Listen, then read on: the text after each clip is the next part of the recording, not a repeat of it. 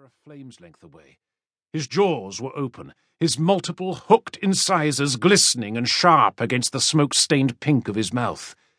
It was a posture that would have made most dragons cower, and a ripple of fear ran through the blue now. When dragons grappled on the ground, rarely did the smaller beast triumph. Gabriel was strong, of good weight for his age, but Gavard was huge in comparison. The hardened veins in his formidable wings were almost as thick as Gabriel's front legs.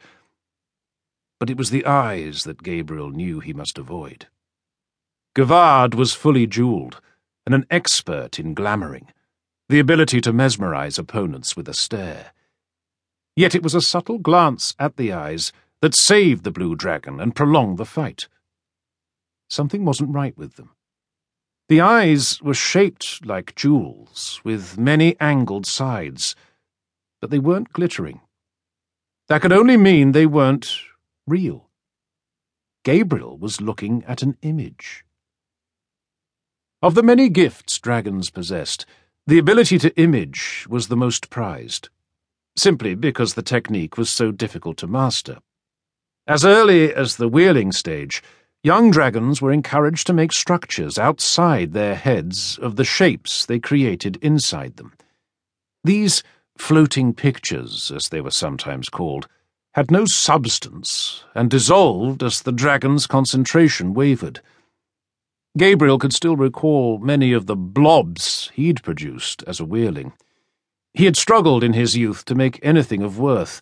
His mother had called his first creations disturbingly different, but had steadily improved with his father's guidance until he could make convincing images that looked so perfect they had to be prodded to determine whether they were real or not.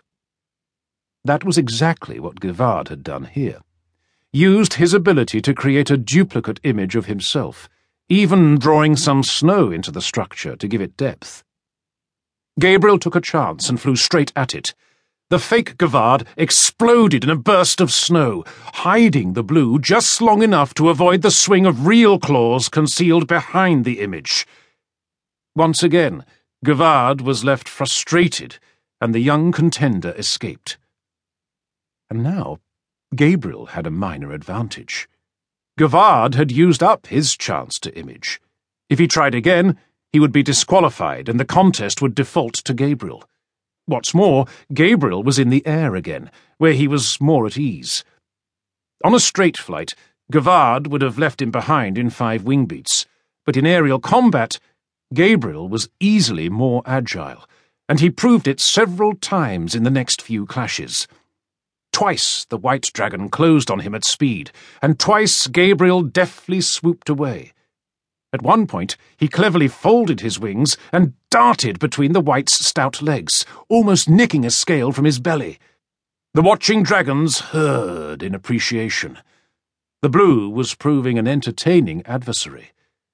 Was it possible he could actually win?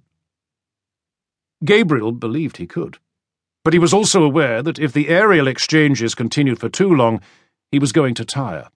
One sloppy wing beat, one miscalculated roll, and Gavard would have him. And so he moved into his final stage, which was to use his right to image. First, it involved a little deceit. He swung toward Gavard again, apparently attempting to loop around him. This was a dangerous strategy. Halfway through the maneuver, Gavard twisted and caught hold of Gabriel's leg, the unscaled part between the knee and the foot, almost dragging the youngster to him. It was a terrifying moment, echoed in the gasps from the mountaintops. Yet somehow Gabriel wriggled free, banking away toward the only volcanic peak in the range, the open crater of the mount they called Vargos. Gavard roared and gave chase. The watchers rumbled, thinking the blue was fleeing. But this was all part of Gabriel's deceit. He had saved enough energy to put a decent space between himself and the white, and as he flew over Vargos, in his wake he created his image. A huge eruption of volcanic splinters, fire, hot embers, fizzling rock, spits of lava, dense black smoke. It took a huge amount of mental energy. Indeed, as he landed on the far side of the crater and turned to